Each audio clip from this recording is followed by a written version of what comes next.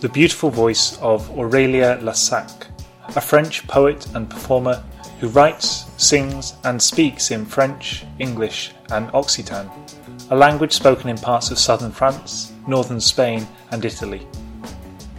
In what follows, you'll hear her different uses of voice as she reads and sings from her work, and then an interview with Susanna V. Evans in which they discuss the imaginative experience of writing poetry across multiple languages, and the relation between poetry, sound and music. This podcast is brought to you by the Department of English Studies at Durham University. It was recorded during the Symposium of Sound conference held in 2018.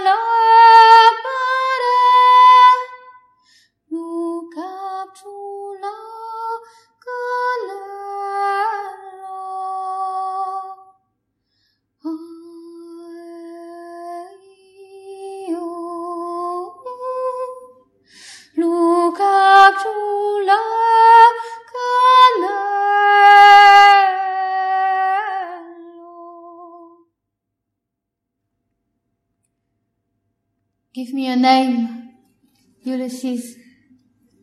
Dă-mi un nume, Ulises. Dă-mi un nume que te posso esperar. Serai aqui, e ora lo miral, e parlarem de tu e eu e l'altro al dedin del miral. Esperarai aqui, al ras no cadiero, al biais des aucels som la dulu di m'accueil per mi pas perdre d'aquel costat del miral. Give me a name, so that I can wait for you. I'll be here, the mirror there, and we'll speak of you, me, and the other in the mirror. I join her there, a little slant, on the edge of a chair, the way birds do. The ache in my thigh keeps me from losing myself to that side of the mirror. In the morning, I'll wear my earrings. I may even wear them to bed, should you surprise me in the night. But if I have no name, how will I know which of us, her or me, is waiting?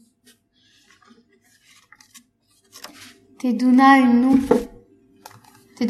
nu, cambalos in negre din de carrieros desertusos am de granguses.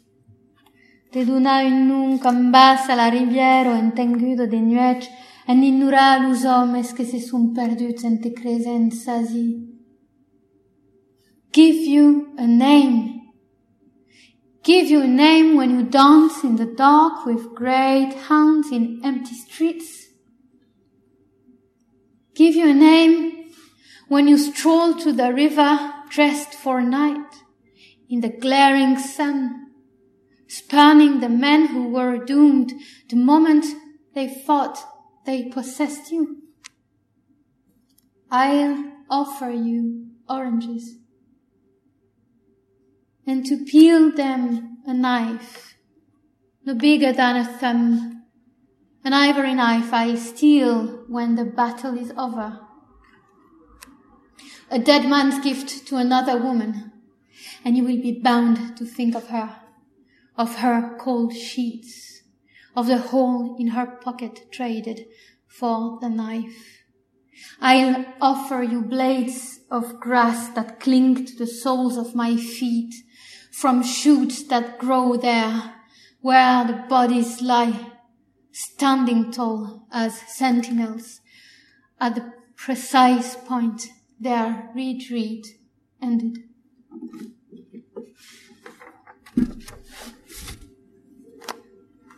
Il y eut un homme, il y eut une femme, et de mémoire d'homme, il y eut un mythe.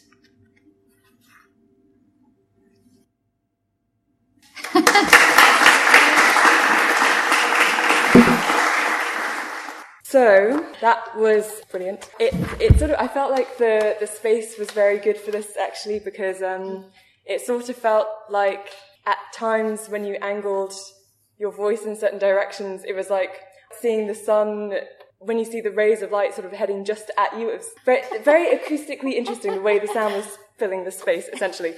But apart from that, I guess I wanted to start by asking you how you first encountered Occitan. Yeah.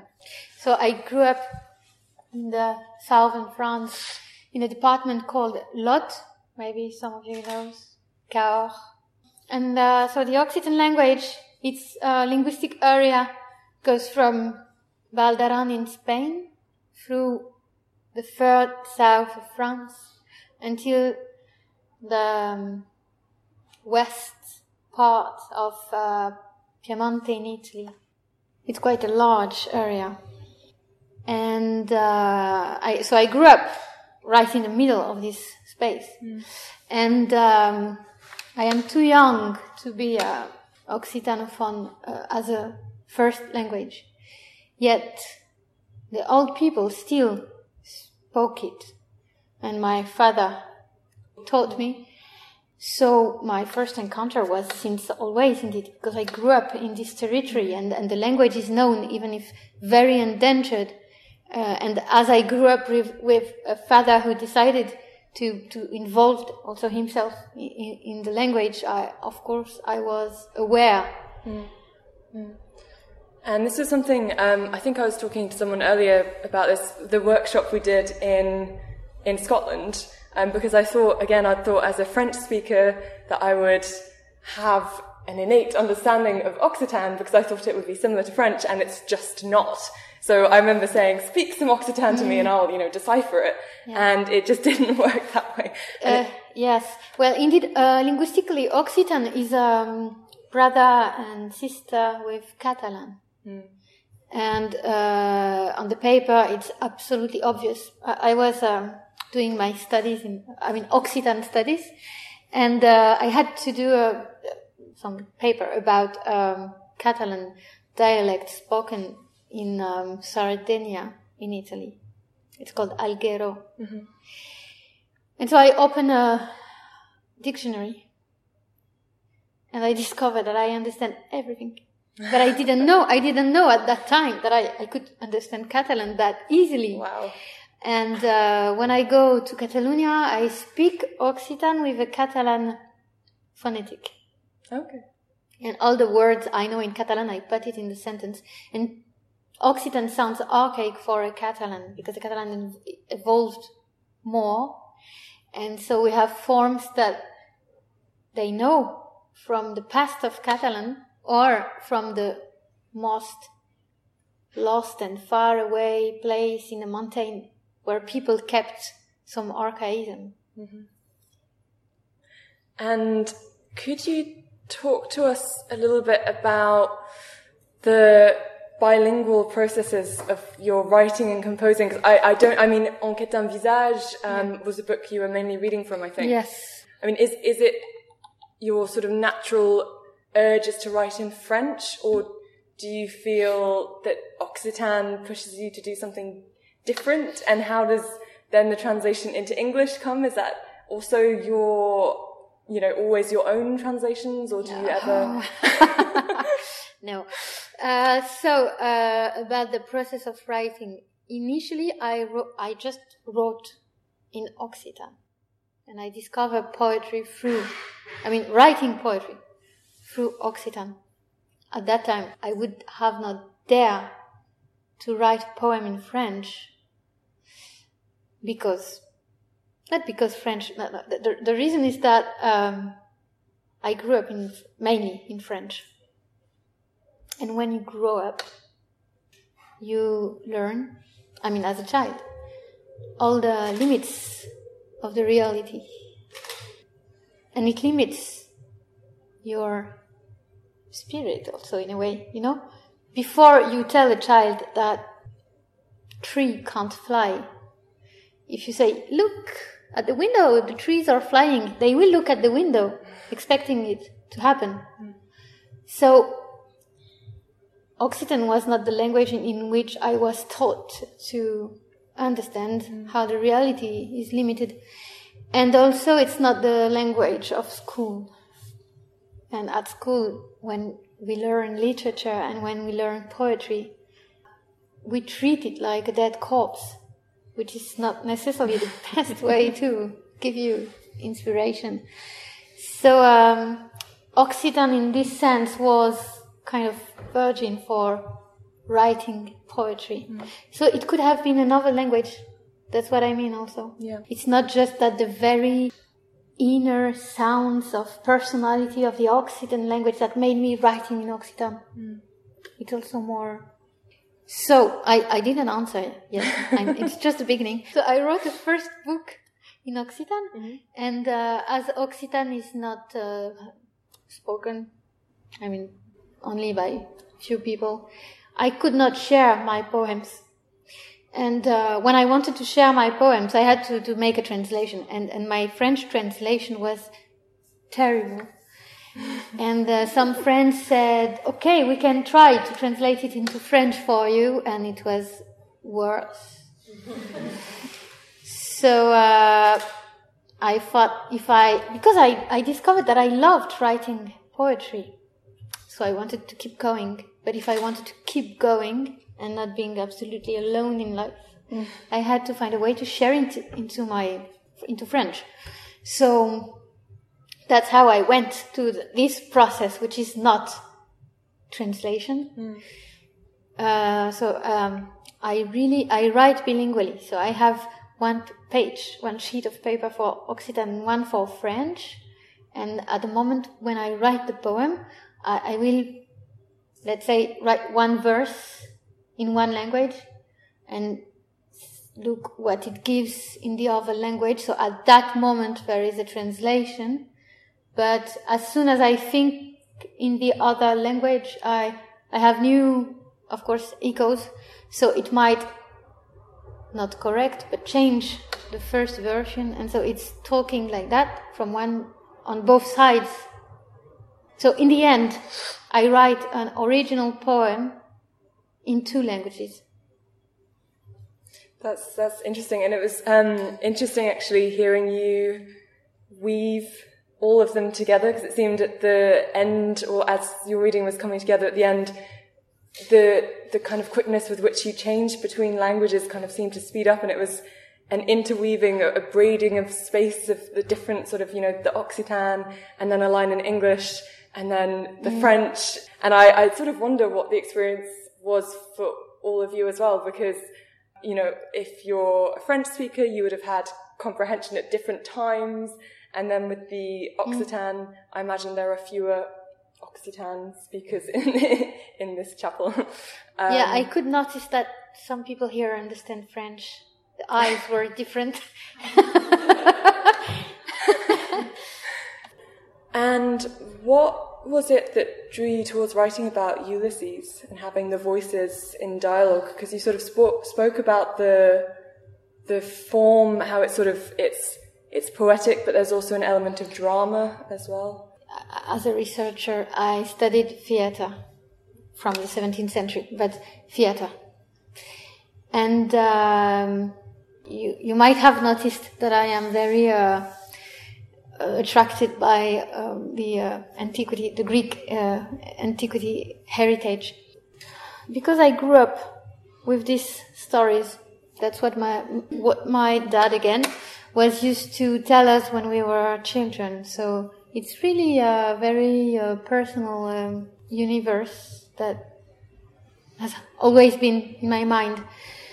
At that time and until late, poetry and theatre were not distinguished. It's quite recent. So I wanted to go back to this form. So that's why I wrote a poetic dialogue.